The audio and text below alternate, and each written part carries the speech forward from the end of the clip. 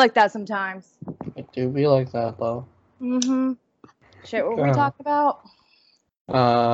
Dogman. Dogman, yeah. So we have the log out here, and the legend goes that it used to terrorize the settlers. And allegedly it's still out there. Woo! There's actually an OnStar video, we're recording after these people supposedly, hit Dogman, or one jumped out in front of their car or some shit. But, that happened not too long ago. But ours is rumored to be, I believe, Cherokee Indians, because that was one of their things with dog soldiers or some shit like that. That's cool. Yeah. Yeah. But also I scrolled down and saw the Satan statue. That's sweet. Isn't it beautiful? Yeah, oh my god. Gorgeous. I love it. Yeah, since none of you guys can see this because you're listening to a podcast, look up Satan statue inside the Holy Trinity Church. It is neat. Just the wings in itself, ugh. Yeah. I'm not even religious, but that's fucking gorgeous as shit. Well, especially because it's not really, to me, it's not really supposed to be like a religious symbol. No, it's more of like a concept, because, there isn't like a Satan in the Bible, right? It's like he's referred to as Lucifer. I don't know. It's been years since I've actually read the Bible. Yeah, wouldn't you know what? Christianity. I used to teach a Bible study. Oh, wow. Yeah. Fun fact about you. I used to be super Christian. Yeah. I was raised Catholic, so. Mm-hmm. At least it's kind of a cool Christianity sect, because you've got a lot of cool traditions, but. I went to one Catholic, whatever you want to call it. Church? No. Mass, yeah. I went to that once with my buddy. And, I got really thrown off when the pastor started, throwing water at everybody. Oh, that'd have been a special mass then, because they don't do that all the time. Really? Yeah. They just do that for special days during the Holy Calendar. Because in Catholicism, you don't just have the major holidays. You also have, again, I'm rusty on my Catholicism because it's been a minute. But it's there's special masses for special saints or special times of the year. So, yeah. So getting water thrown at you, it's usually that's not typical. So you're on one of the special days. So. Well, nifty.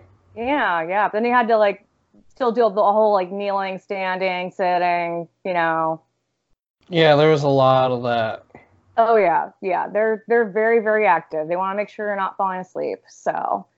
Well, I mean, yeah, but that's all I wanted to do. Just to sleep, yeah, because it's very boring, Oh, shit.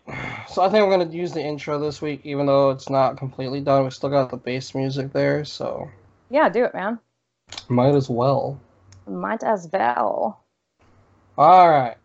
This is Murder Monday, and I am Justin. I'm Meredith, and welcome to the Dead Talk.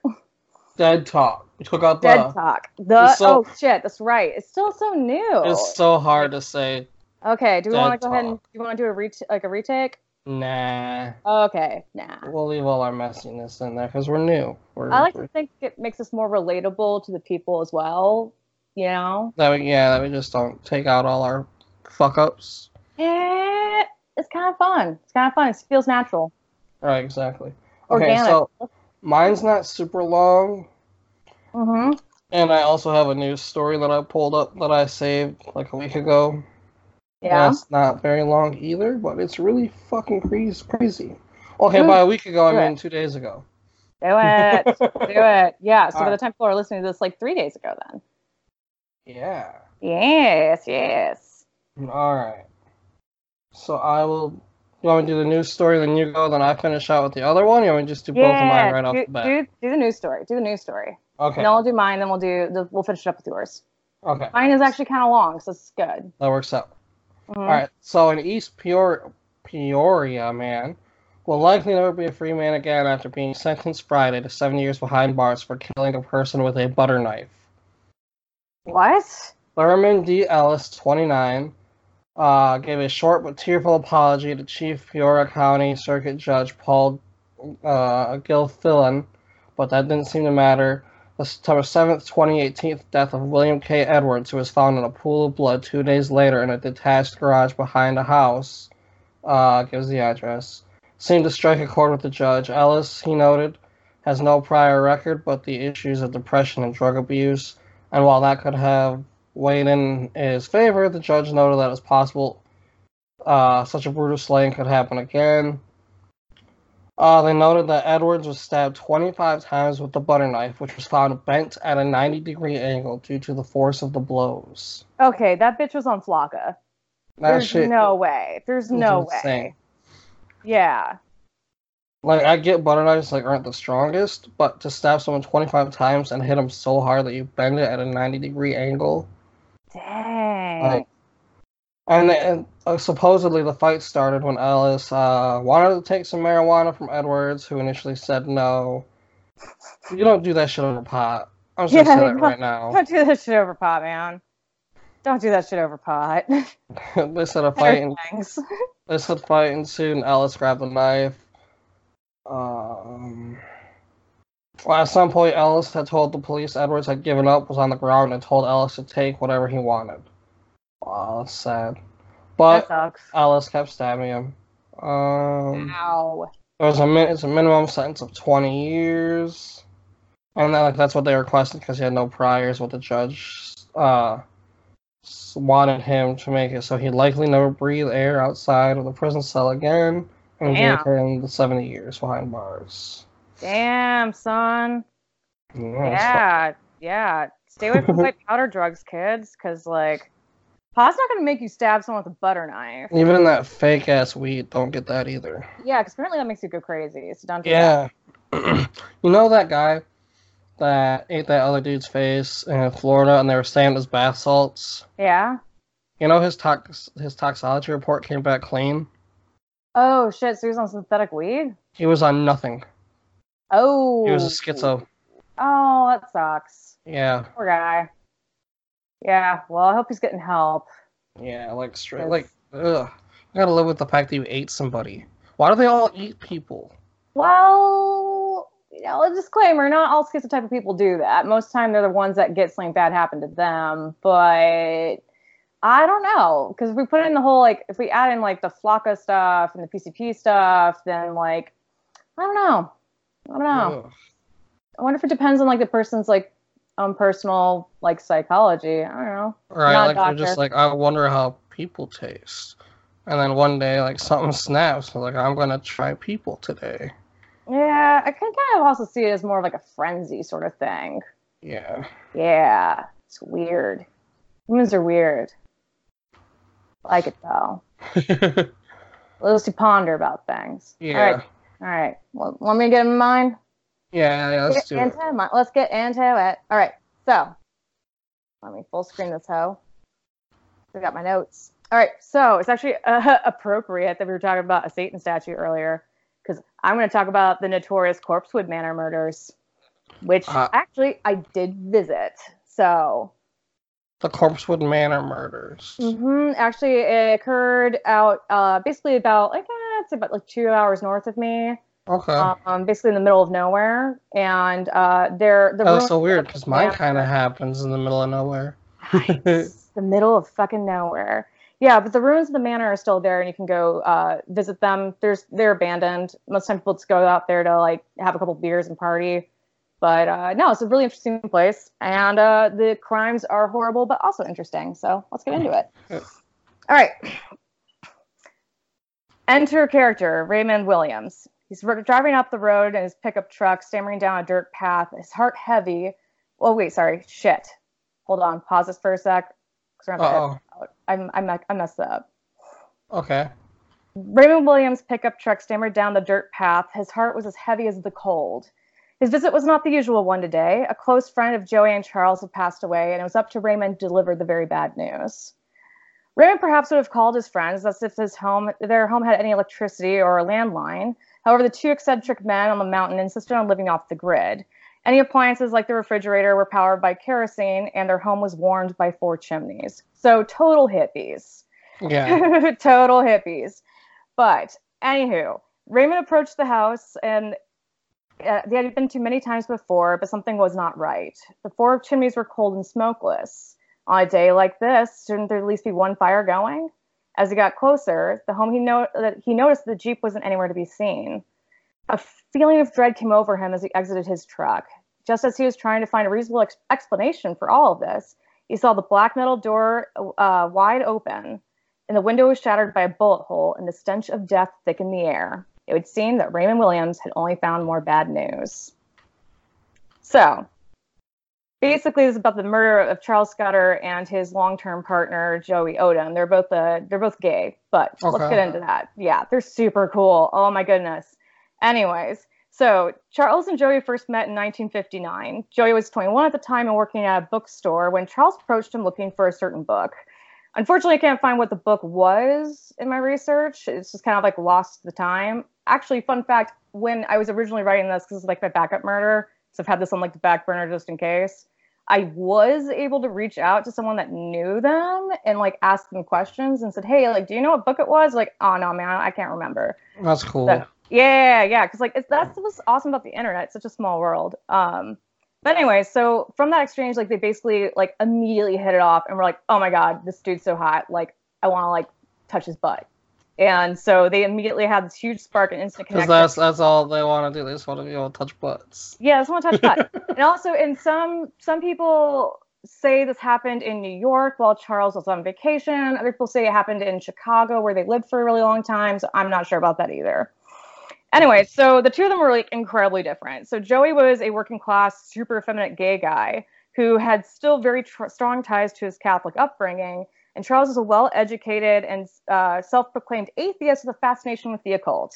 So that's a huge part of the story that a lot of people tend to get wrong, is that like they were both Satan worshipers. Actually, no, because Charles just thought it was cool. He didn't really believe in any of it. Right. Yeah. So Charles was super extroverted. Joey was more of a homebody. Charles was horrible at reading people. I think he was a little bit socially like awkward, or maybe had like a touch of the autism, but who knows. But fortunately, Joey was street smart and could spot funny from a mile away. But that's kind of how love is sometimes. Like it's a little bit different from you, and you just kind of like become something greater, and it's beautiful.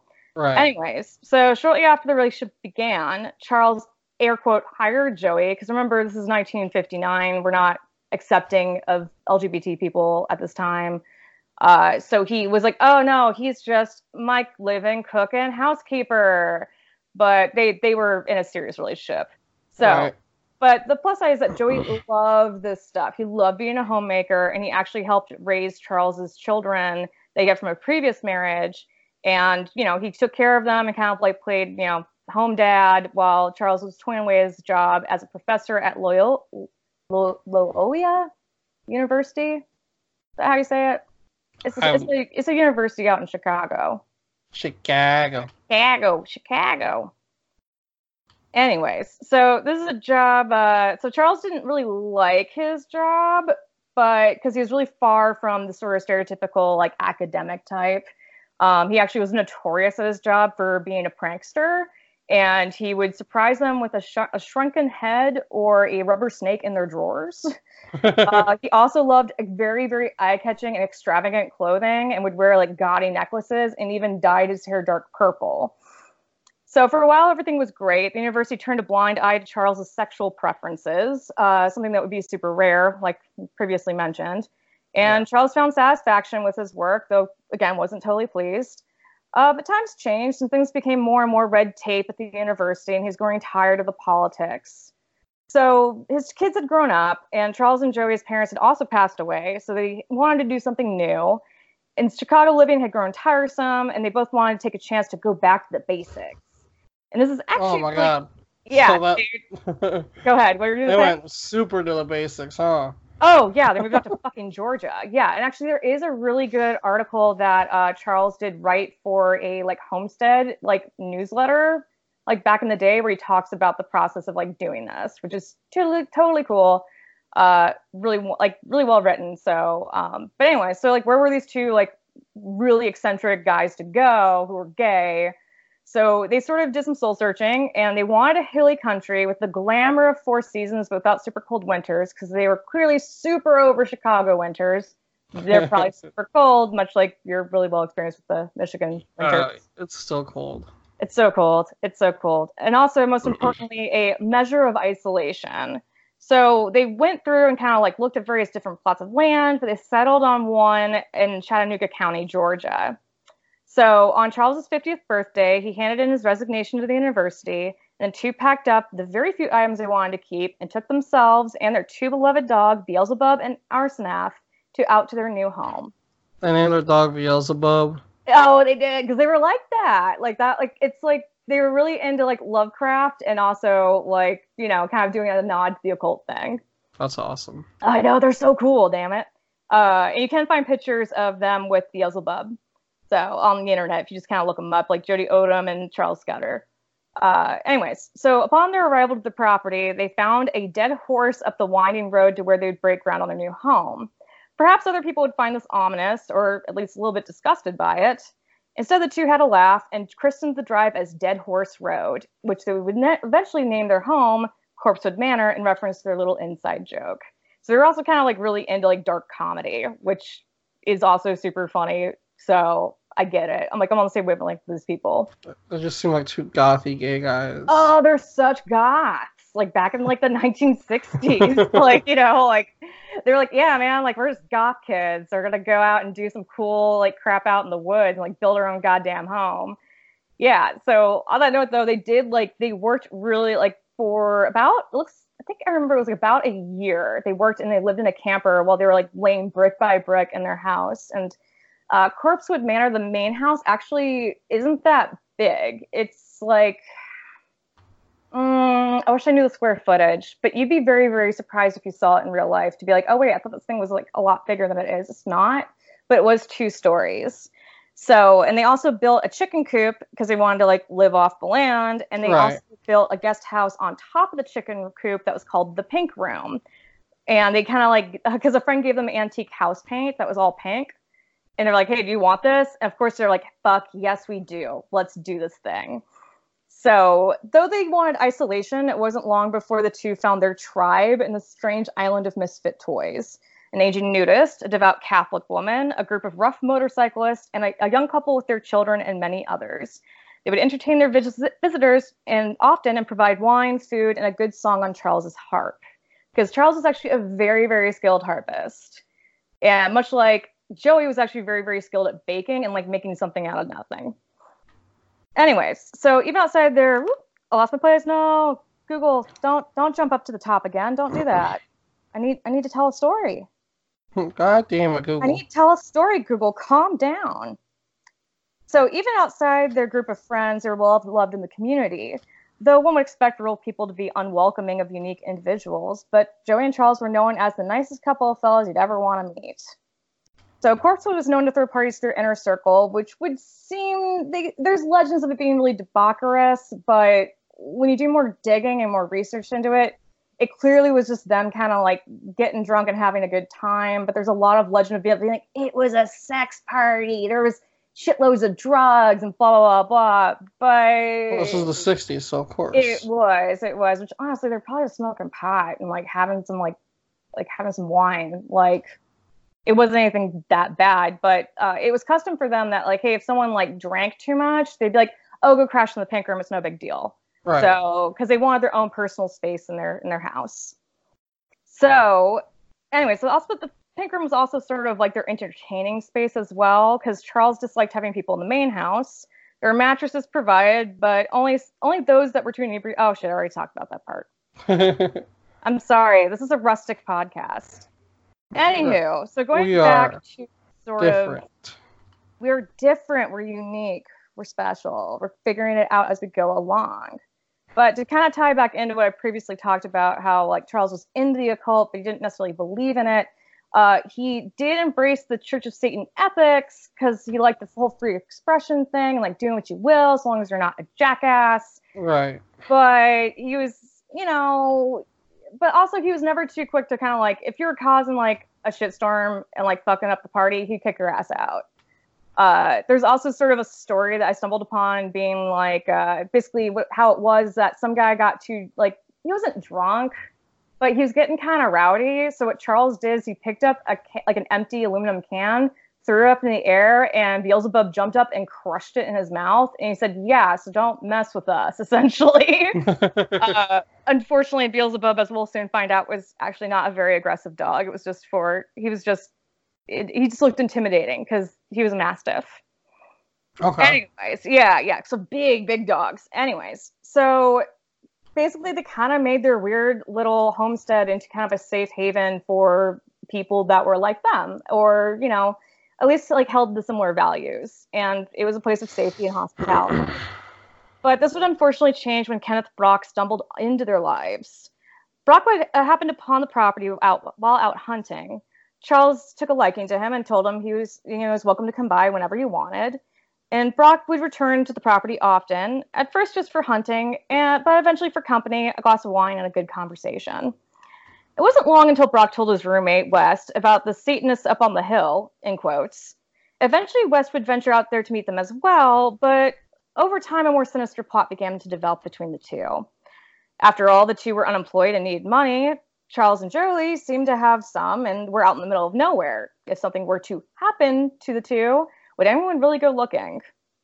So that brings us to the events of December 12th, 1982. Brock and West picked up West's nephew, Wells, and the girlfriend, Teresa Hudgens, for a trip out to Corpsewood Manor. Unbeknownst to the owners and the two new additions, this was not an entirely friendly visit. Wells and Brock's drug of choice was huffing paint thinner, because this is also the 80s, you know. Didn't they kind of go through a phase in the 80s where they just like loved huffing paint thinner? Maybe. Well, I mean, maybe like it's not like what whippets are, or is that something different? No, these are different. Whippets are like nitrous oxide. Oh. Yeah. But also like I don't know. These are also hills. I've smoked pot and I've done Adderall like once. Oh. See, I've done whippets before. They're fun, but that was college. You do crazy things in college. Oh no, that was just for rock concert. Okay, wait, I've done Adderall twice. Not Sidebar Nation. Anyways, so while the group of them were up in the pink room with Charles, they began passing the bag around. Charles, of course, declined because he wasn't into doing that. He just liked to drink, but was still dedicated to be a good host to the group. Joey and the dogs remained in the main house, cleaning up from the dinner they shared only moments prior. Brock would eventually pull a gun out on Charles, to which Charles responded by making a mock gun with his fingers and thumb and saying "bang bang," which is on a note totally something I would totally do in that situation, because I'd be like, "Oh fuck, what do we do?" Well, probably because like they weren't expecting, like he wasn't. Oh my god, like he wasn't thinking. I can't talk. How dare you? Podcast canceled. There were friends coming over, so he was just probably thinking the guy was fucking around, so all high and shit. Exactly. So that's totally like word. Anyways, so it worked for a minute because it did diffuse Brock, and he did kind of put it down because he was taken out, like kind of like taken off guard. But when Charles got up to adjust a kerosene lamp, he pulls a hunting knife out on him, grabs him by the hair, and throws him down the mattress while he holds like the knife to his throat. So again, Charles is trying to defuse the situation by trying to be like, let's make a joke and make people laugh. So he says, okay, well, what kind of game do you want to play? Like, I'll play your game. So Brock made it clear he wasn't, there were no games to be had. And he tore apart a bed sheet and tied Charles's ankles together. So homeboy West picks up the gun and begins to help Brock, restraining him. So at this moment, Teresa and her boyfriend are like, oh shit, this is not just going to be a hangout. Like, what the fuck, guys? Why'd you bring us here? So Teresa starts crying and she begs the two to cut it out, but was basically threatened by West into submission. Charles, very concerned for Teresa, asked her if she was okay, and she replied, you should just be worried about yourself, before a gag was placed in Charles's mouth. Jesus. I know. It's like, it's so shitty because I think like Teresa was really young too. I think she was 19. Okay. And I think her boyfriend was not much older either. So these are basically kids. You know, or very, very young adults. And, like, you don't really know what you would do in that situation unless you got into it. So I really don't have any blame for Teresa or her boyfriend, especially when these guys have guns and are acting nuts. So it's super scary. So the robbers began aggressively questioning Charles about where the money was. And Charles, because they didn't think this through, they're like, we're going to gag you, then we're going to ask you questions. So I like to think of an awkward pausing moment where like, oh God, we got to ungag him. Okay, they pull the gag down. And he says to them, like, we don't have any money. Like, we keep it all in a small bank in town, and there's actually not a whole lot in the bank. And we just kind of, like, pull what we need as we need it. And we, you see us, like, we just kind of live off land. So they're not satisfied with this. So Brock got the gun from West and decided to take his chances with Joey. So during this time, Wells would try to plead with his uncle West to abandon the plan because he's realizing that so basically the boyfriend of Teresa is realizing this is going to go down south. And so he's trying to ask West, his uncle, be like, dude, just cut this out. Like he just told you he doesn't have any money, and he's not like kind of giving in, even when he says, hey, we could just leave and like we're not going to get in trouble if we leave. But anyways, these guys were also meth heads, so who fucking cares? So Brock goes down to the house, and Wes is kind of like controlling the situation in the pink room. And then all of a sudden, they are interrupted by the sounds of several gunshots from the house. And Brock emerges from the house and proclaims, I killed that man and those damn dogs. And and Teresa says, because she did testify in court, bless her heart, that had to be so scary. She said that she saw like the lights dim in his eyes and he just looked at the floor blankly. So Brock returns and they drag the entire group to the house to sort of put on display of what happened. And when Charles arrived at the archway that led to the dining room, he stopped because he saw Joey laying on the floor covered in blood. And so he was like covered in blood, and like he kind of had his like head underneath his arm, so he was trying to escape the house when the guy pulled the gun on him and killed him. Oh. So Charles screams, of course, but Brock pulls his hair back violently and forces him ahead. Teresa starts to wail again, and her boyfriend tries to comfort her, but just to kind of try to keep everyone else alive. So they drag him over Joey's lifeless body and into the study before throwing him down on the couch. And in front of him, in the wood stove, right, because they had a wood stove that powered the heating. Mm-hmm. And so what it was that the two dogs were sleeping around the wooden stove, and they are now lifeless and dead around the stove because they had not even gotten up when the guy came in, and he shot him dead. There's also a part of the story that I've heard from like other people that says that Beelzebub was sort of somewhat alive still and kind of tried to weakly raise his head up and growl, but then they shot him again. So they basically shot his dog possibly in front of him again. So so Teresa would make another attempt to leave because she's trying to get the fuck out of here, try to get help. But they again pull the gun on her and threaten her, and she's forced to sit down in the study and watch them basically ransack the entire study.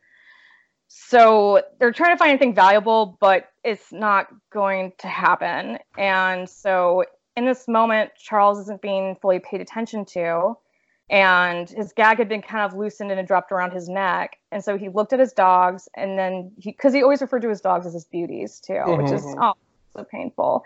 And then he looked at Joey's lifeless body, and so he stood up and started to like hobble towards him because he's still kind of like bound by his feet, but he's trying. And so Wes shoves him back down on the couch and tells him to sit the fuck down, but Charles gets up again and is like, I'm not here for this, man, and starts walking towards Joey. And basically Charles is kind of in like a fugue state, I'd say. He just mumbles, I asked for this, over and over again, which I think can only really mean, if he truly did say that, it would mean that, hey, he let these people into his house and this is what's happened. Right. Yeah, kind of blaming himself. Yeah, which is, oh God, it's heartbreaking. And so he is still, like, he's almost gotten there, and they shoot him in the back and, like, hits him in the back of the head, but it doesn't kill him immediately. He just kind of crumples, and then he is, like, still kind of, like, trying to slide towards Joey. But then he is shot one more time, and he falls backwards into a suitcase. Or not suitcase, bookcase. Similar, but different, right? Not similar. No, similar, but different. I know. Oh, gosh, fucking up in the middle of a very, very serious story. So that's when, like, basically West approaches him one more time and shoots him in the head one more time and kills him. So they ransacked the house. They only found minor items of value, and so they escaped into the night, stealing the Jeep that Joey and Charles owned. But unfortunately, Brock and West had this crazy idea to be like, we'll just go to fucking Mexico. And so they drive through, like, from Georgia through Louisiana and into Texas, and they decide that they're like, we need to get rid of the Jeep. We need to get rid of the Jeep. So they park it at a rest stop. And they try to carjack Kirby Phelps, but when he fights back, they would also shoot and kill him. So, at what point do you realize, man, we really fucked this up? I know, right? Well, they're meth heads. So basically, what happened is like, this is also a weird part of the story, though, is that so once Teresa gets back home, she does go to the police, and so the police do put, what's the word for it when they say, like, look out for this car? Is it like, oh shit? Basically, they're like, yo, look out for these people, man. They stole this car. They like killed these people. It's messed up, but they couldn't find them. Could you say it was messed up? Messed up. Okay, I'm sorry, that was bad. It's all right. It's all right. But the interesting part is that the police didn't find them. They end up turning themselves in Texas, and they didn't see why they decided to turn themselves in, because I don't know if they could have made it to the border, in all honesty, but it was weird for them to give up so quickly. And so, of course, because Joey and Charles were a little bit eccentric, cue a huge media storm around this trial, to where the murderers are all like, oh, they were Satanists and we're just trying to kill them to protect our people and blah, blah, blah, blah. When it's like, oh, shut the fuck up, dudes. Like, you were hanging out with them and you wanted us to steal money. It had nothing to do with that. Right. And, like, the good part about this, though, is that this is something that is not touched on nearly enough, in my opinion, when you listen to podcasts, when you see episodes about this or even read articles about it, is that, like, no, their community did rally around them, to where, like, Joey's best friend, the previously mentioned Catholic woman, gave a huge, beautiful character statement about him. And actually the leader of the motorcycle gang did the same and said that he's like, his one regret in his life that he'll carry to the day he dies is that he was not there that night, because it would have gone differently. Because, like, people did love them, but it kind of gets shaded out by the whole, like, I guess the controversy around it, maybe, like, in any interesting person that dies that has certain interests, it sucks, because that's going to always take the narrative, when in reality, you shouldn't believe murderers, because you shouldn't believe whatever they have to say, because they fucking killed somebody, so they're not trustworthy. But people are so quick to drop that and just go with the narrative that's being said. Right, exactly. So, yeah. And, fortunately, they were both thrown in jail for life, because the state of Georgia was not having any of that nonsense, thank God. Because they're like, yeah, even if they were Satanists or not, that doesn't matter. You still, like, shot and killed them, then, like, stole their shit, went off and shot and killed another person. So I don't think this is really about what you're saying it was. So, unfortunately, they're still alive to this day, but they're still rotting in jail. So they have to be getting up there in age. Yeah, they're I don't know, man. I need to look and see. I think they have to be in their 60s by now. Right. It happened in the mid-80s. Yeah, they were 20 at the time. Yeah, then because even if they're in their 20s, they'd still be up there. But that's like the very, very notorious and myth-filled murder of Charles and Joey that happened out in Corpsewood Manor. And I don't know, I've always been like, this story always has hit, like, really close to home for me, because, like, since I am an occultist and a weirdo, and it's like, hey, if something like that happened to me, then maybe I would be defamed, even though I'm dead and was murdered. Don't worry. If you get murdered, I'll make sure people know. You'll go testify, but you have to go for, like, a beautiful, like, boudoir, like, feather, like, I'll wear like a black veil and everything. Yeah.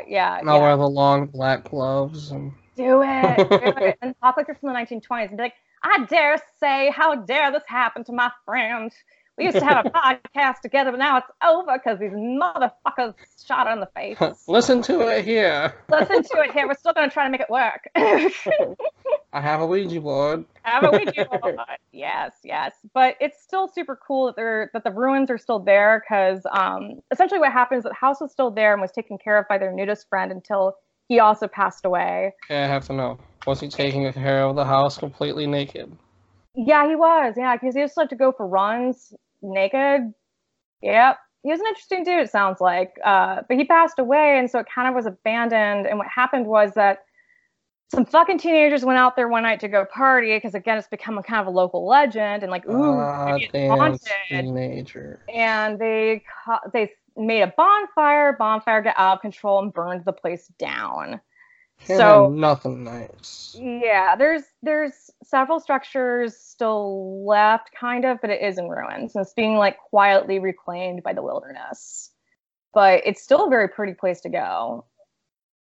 And also it's interesting to me because like when I went out there, I thought to myself, how interesting you guys are still entertaining visitors even though you're long gone. Oh yeah. Yeah. And actually we had a blast there. It was nice. But that's my sad story. It's my sad long story.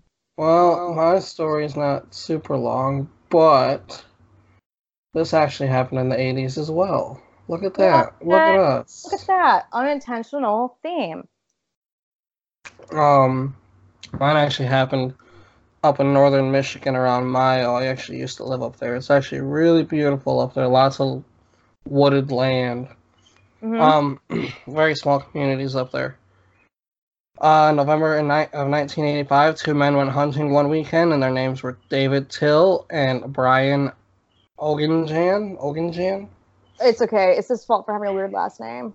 He dies. Don't be mean to him. Okay, sorry, dude. Sorry, Brian. They went on a hunting trip, but the rumor was that they didn't actually like hunting, but enjoyed just like, being outside. They had time to hang out, go to the bars, drink, all that stuff around the area. Mm-hmm. Excuse to get drunk and be in the woods. Exactly. Yeah. They ended up in northern Michigan in the Mayo area, and a number of people claimed they saw them, and they even asked a few people for directions when they got lost. They were seen around several bars and were last seen Sunday, November 24th. They went missing along with their vehicle. Neither one of them contacted family that weekend, returned to work, and there were no bank records after November 24th. The parents, the parents of both people filed a missing persons report. And hold on, wait. Actually, before I even continue, my mom sent me this story, so thank you, Mom. She sent me like 5 different news articles, and then she sent me the Amazon link for the book. Oh, nice. Helpful mom. Oh my God, look at her being so supportive. Alright, so then I had to make sure I threw that in there. Many people thought that they just got drunk and drove into the woods and disappeared somewhere. And got lost. Typical. Which, I mean, like, that'd be very easy to do up there.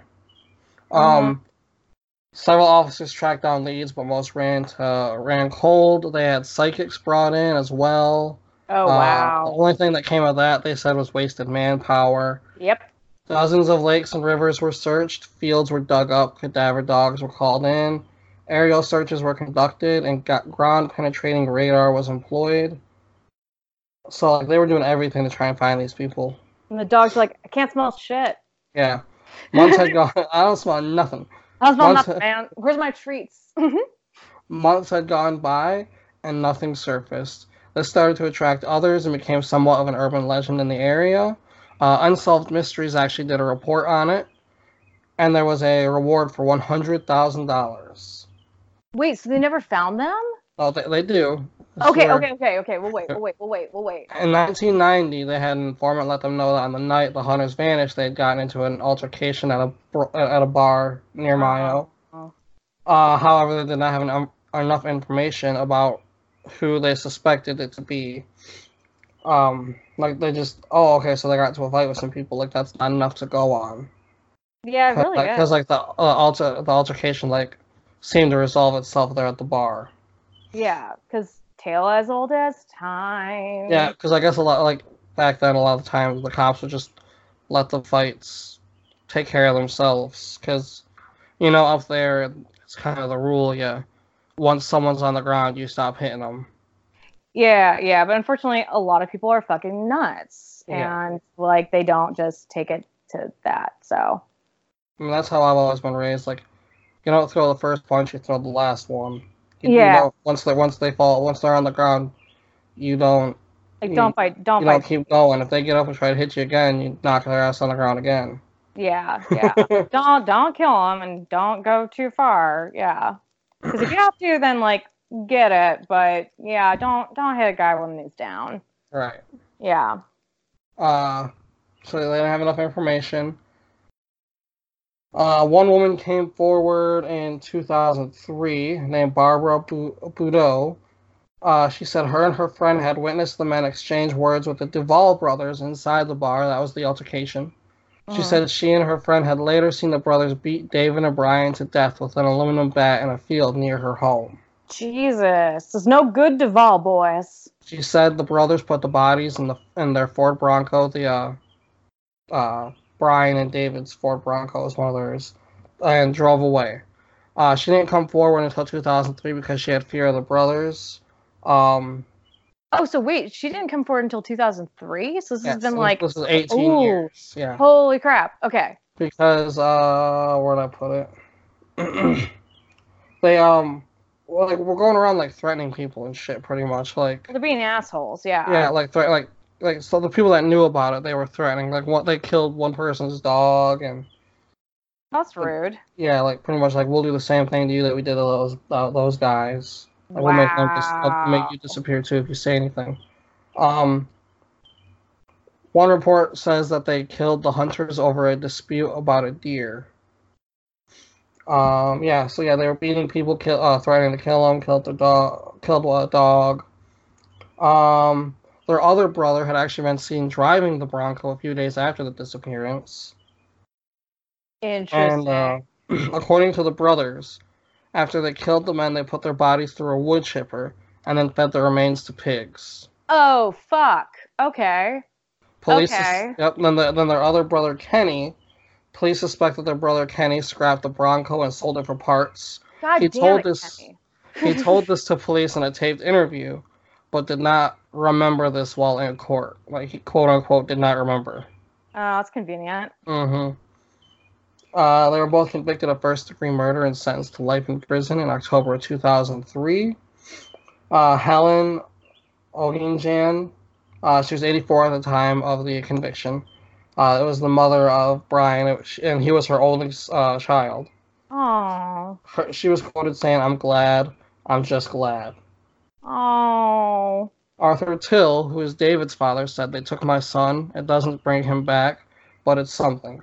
I was glad to see them cuffed, and I can't wait to see them in chains." Oh, babies. Yeah. And he was really old at the time of the trial, too. Like, it said that he wearily said it while resting on his cane. Oh. Because that must be so hard. Like, you go so long, you didn't know what happened to your babies, and then, like, all of a sudden, out of nowhere, like, things are resolved. Right. Like, that has to be so strange.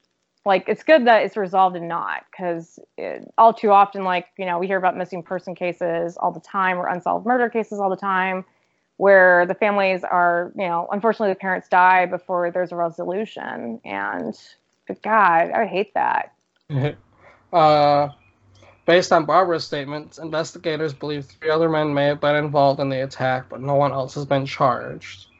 The remains have never been located, although police are still getting tips from time to time. So, like do we know what the altercation was over? They said there was one report that said it was over a dispute over a deer. Oh, that's right. You did say that. So who knows? Maybe they were on their land and didn't know they were on their land, and they killed this deer, and then these guys just kind of went ham. Yeah. Wow. Well, I mean, like, good thing they were at least, like, brought to justice eventually, even though it took a while. Yeah. You know, God, it sucks. It's just a fucking deer, guys. Like, it's all right. There's so many. So many out there. Especially up north. Yeah, especially up north. Like, gosh. I mean, I see deer around Lansing all the time, and that's Lansing. That's a city. It is. Yeah. I know they're up there. Like, I've seen them. I used to live up there. Mm-hmm. Actually, I think the first time I saw a deer was when I was visiting my grandmother out in Midland, Michigan. Okay. And she used to have deer that would come out into her backyard. Yep. Yeah, so that was pretty cool. We do get a lot of deer, even in Texas and even in Georgia, but usually not within city limits. No, you'll see deer just walking down the street sometimes. It's like, what the fuck are you doing? Go back to the woods. Like, how'd you get this far? The deer's like, y'all got any cigarettes? They're like, no, go away. Get out of here. Like, fine, fuck you then. You're like, okay, go, get out now. Like, there was like literally, where I used to live, there was like a really small patch of woods. Like, it was literally like suburbs, small patch of woods, busy road. So it's like there really shouldn't be any deer living in this small patch of woods. Yeah. But there definitely were, because I used to ride my 4-wheeler back and they like made our own little trail because my dad knew the owner of that small patch. Ooh, that's cool. And I almost smoked a deer a time or two on that 4-wheeler. Wow. It's like, where'd you come from? It's like, fuck, where'd you come from? Deers are equally as surprised as you. Yeah. Like, oh man, I think like in my hometown we have more of a problem with coyotes than anything. Oh. And those fuckers are big. Like, coyotes are big. Like, I don't think most people realize that. And javelinas, but javelinas are so mean. What? Which, okay. So I guess for our northern listeners, aka my northern co-host, a javelina is basically like it's basically a wild boar, but it can be significantly larger. Like the baby javelinas are easily 4 to 5 feet long, and the adults can get to be about, don't quote me on this, I'm not a scientist, I could be totally off my numbers, but it's that they get very, very big. Like, they can get to be like, I think they can get to be about like 6 feet long, maybe. Jesus. Yeah, they're huge, and they have really, really nasty tusks, and also they have a terrible temper, because they will like chase you down and maul you to death just for fun.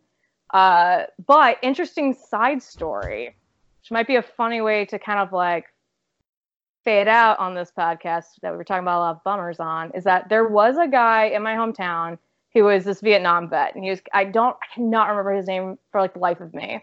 This is like Lake Jackson, Texas, by the way, for viewers that don't know my upbringing. So hours south of Houston. And he was known for hunting javelinas, but he said, "Oh no, I don't like hunting with a gun because that's not fun. I hunt with a spear." And so what he used to do is he'd go hang out in the trees and bait like some traps out and wait for the javelinas to come, then jump down and start attacking them with the spear and fight them. Wait. Why? I don't know. I think this is how he copes. Like, maybe it's like... Well, they're also kind of considered pests out there because they will get to, the population will get too heavy, and like especially in the country. And like since they're violent and also will destroy crops and destroy like property, but most people hunt them with a shotgun. They're that dangerous. Yeah, like maybe it's just like the rush of it all. I think that's it. I think it's how he weirdly tried to cope with his Vietnam trauma, which, I mean, hey. It makes sense because they were like always in the thick of it in Vietnam. Like, yeah, that's really where guerrilla warfare was a thing. Yeah, I think he told like my sister's husband once that, "Oh no, I learned a couple things in Vietnam. I like to use that on the pigs." There's so many weird things that happen in Vietnam, like so many serial killers and wannabe serial killers were out there. It's like, yeah. But dude, at least my dude he's just hunting javelina, and I'm like, okay, more power to you if that's the only thing you're hunting. At least you're not like hunting people. Yeah, but I do think it's only a matter of time before like, because here's the also part of the story is that he would only like hunt in like gym shorts. He wouldn't wear a fucking top. And I think it's only a matter of time before he just starts hunting them with a hunting knife, because they'll like eventually a knife and a loincloth. Yeah, and I'm like, okay, man, this is how you need to express yourself, then I guess go for it. But like, that's the thing, like, if he gets hit, he's gone. He's done. Maybe he likes the thrill of it all. Who knows? It's a mystery. Many mysteries in this world. Oh my goodness. I've had such a long week, and I gotta do it again next week. No, gross. So, I was thinking we could maybe record Wednesday's episode on Tuesday. Yeah, we can do that. Because I gotta work 10-hour shifts again this week. Ew, and I gotta go in early for a drug test because I got a new job. Oh, yeah? Did you get the one that you wanted? Yes, I did. Yes. I'm so excited. I'm so happy. I'm gonna start like next month. So I'm like, yes, but I have to do the whole like rigmarole of signing a bunch of papers, sending them back to them, and then I have to go in like have them take my urine away to make sure that I'm not doing anything too crazy, and like enjoy my pee, guys. It's gonna be real boring. Oh, and they have to do a background check on me too, which is real cute because they're gonna be really bored with whatever they find. Yeah, no shit. Like I've never been arrested. I've had one parking ticket, and that's it. Yeah, I have one. It's not even a ticket. So the toll roads in Texas are privatized. Yeah. And a year after I moved out here, I got a ticket claiming that I ran, basically I was on a toll road when I didn't have a tag. But if you look at the camera, it's a semi truck. I don't drive a semi truck. Are you sure though? Fit. So I've been living out in Atlanta for a minute, so I haven't paid it yet because I've been like going back and forth. This has been like 2 years. I've been going back and forth with them, being like, "That's not me, bro," and they're like, "Yeah, but you owe us $30 now." I'm like, "Stop it." It's like, what do I though? I mean, I guess I could just pay it and get it over with, but right now it's the principle of it all. Right. Yeah. See, no, mine. I totally parked in a no parking zone. Literally, just I had to run into the building that was right there, just to like literally turn in like an envelope. Like I didn't even have to like go into the building. I had to walk to the door and put an envelope in the slot, and I parked in no parking. And literally, by the time I turn around, they're already like starting to ticket me, and I'm like, "Are you serious?" Like I just walked like of bitches. Yeah, I was so annoyed. The only reason I parked there is because I was on my way to work, and it was a favor for my mom. If she's listening, she knows what I'm talking about. Gosh, Mom.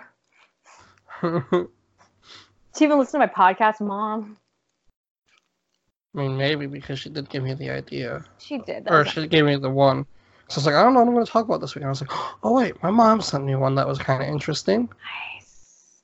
At least she's being supportive. My mom, like, oh gosh, this is definitely Sidebar Nation. So, like, growing up, I wasn't allowed to watch things like the Rugrats or like standard. Okay, we'll get there. Or like standard children's TV shows. And my mom's reasoning for the Rugrats was she didn't like how crudely they were drawn. But I was all A-okay to watch Murder, She Wrote and like Hercule Poirot. My mom liked watching like cartoons with us. Like she still quotes Johnny Bravo. Oh, I love Johnny Bravo. It's a good show. It's a good show. We weren't allowed to watch that one, which is weird because that was kind of like, I guess a little super sexist. Yeah, just a little. At least a little. We were allowed to watch that, but one day I was like homesick from school, like in high school, and I was watching Forensic Files. So I'd gotten really into Forensic Files then, and my mom was like, "You've been watching this all day. Should I be concerned for you? Like, why are you like this?" I'm like, "You made me this way. Like, what the fuck, really?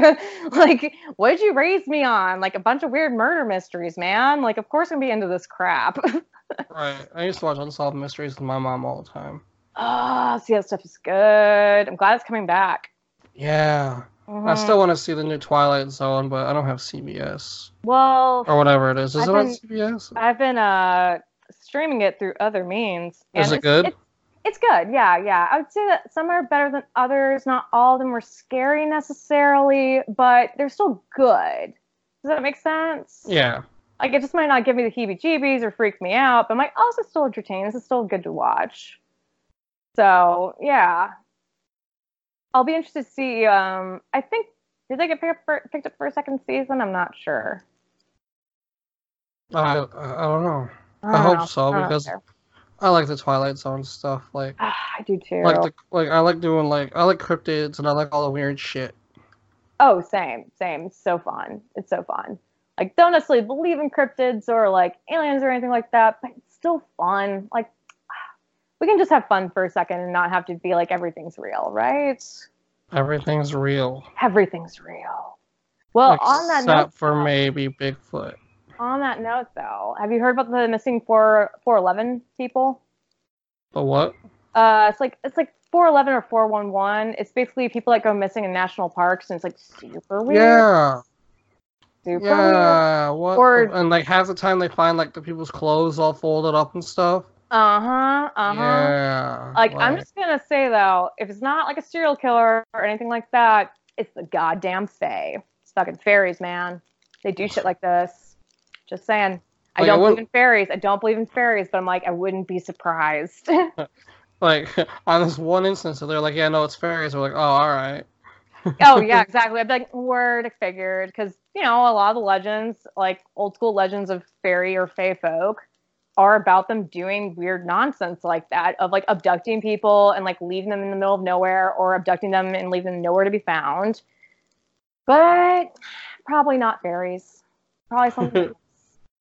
Like, yeah, like that whole thing is so weird because it's like if it was our government, why would they leave the clothes? Like, you're never gonna get me. I don't think it's the government. Like, I mean, it's easy to assume that, but I think that especially with like Israel Keys, who would go and stalk out in like national state parks and just wait for something to come across his way. Like, it could be a person, it could be an animal eventually. Like, you know, what if for some reason someone took off their clothes to go streaking or to go skinny dipping and then they got taken by an animal? Who knows? I don't know. It's still so strange though. We'll talk about that someday. We're gonna have to. That could be a weird Wednesday topic. Yeah. So what you need to do after we get done with this is you need to go listen to that Dogman song I posted and like message me. I will. I love it.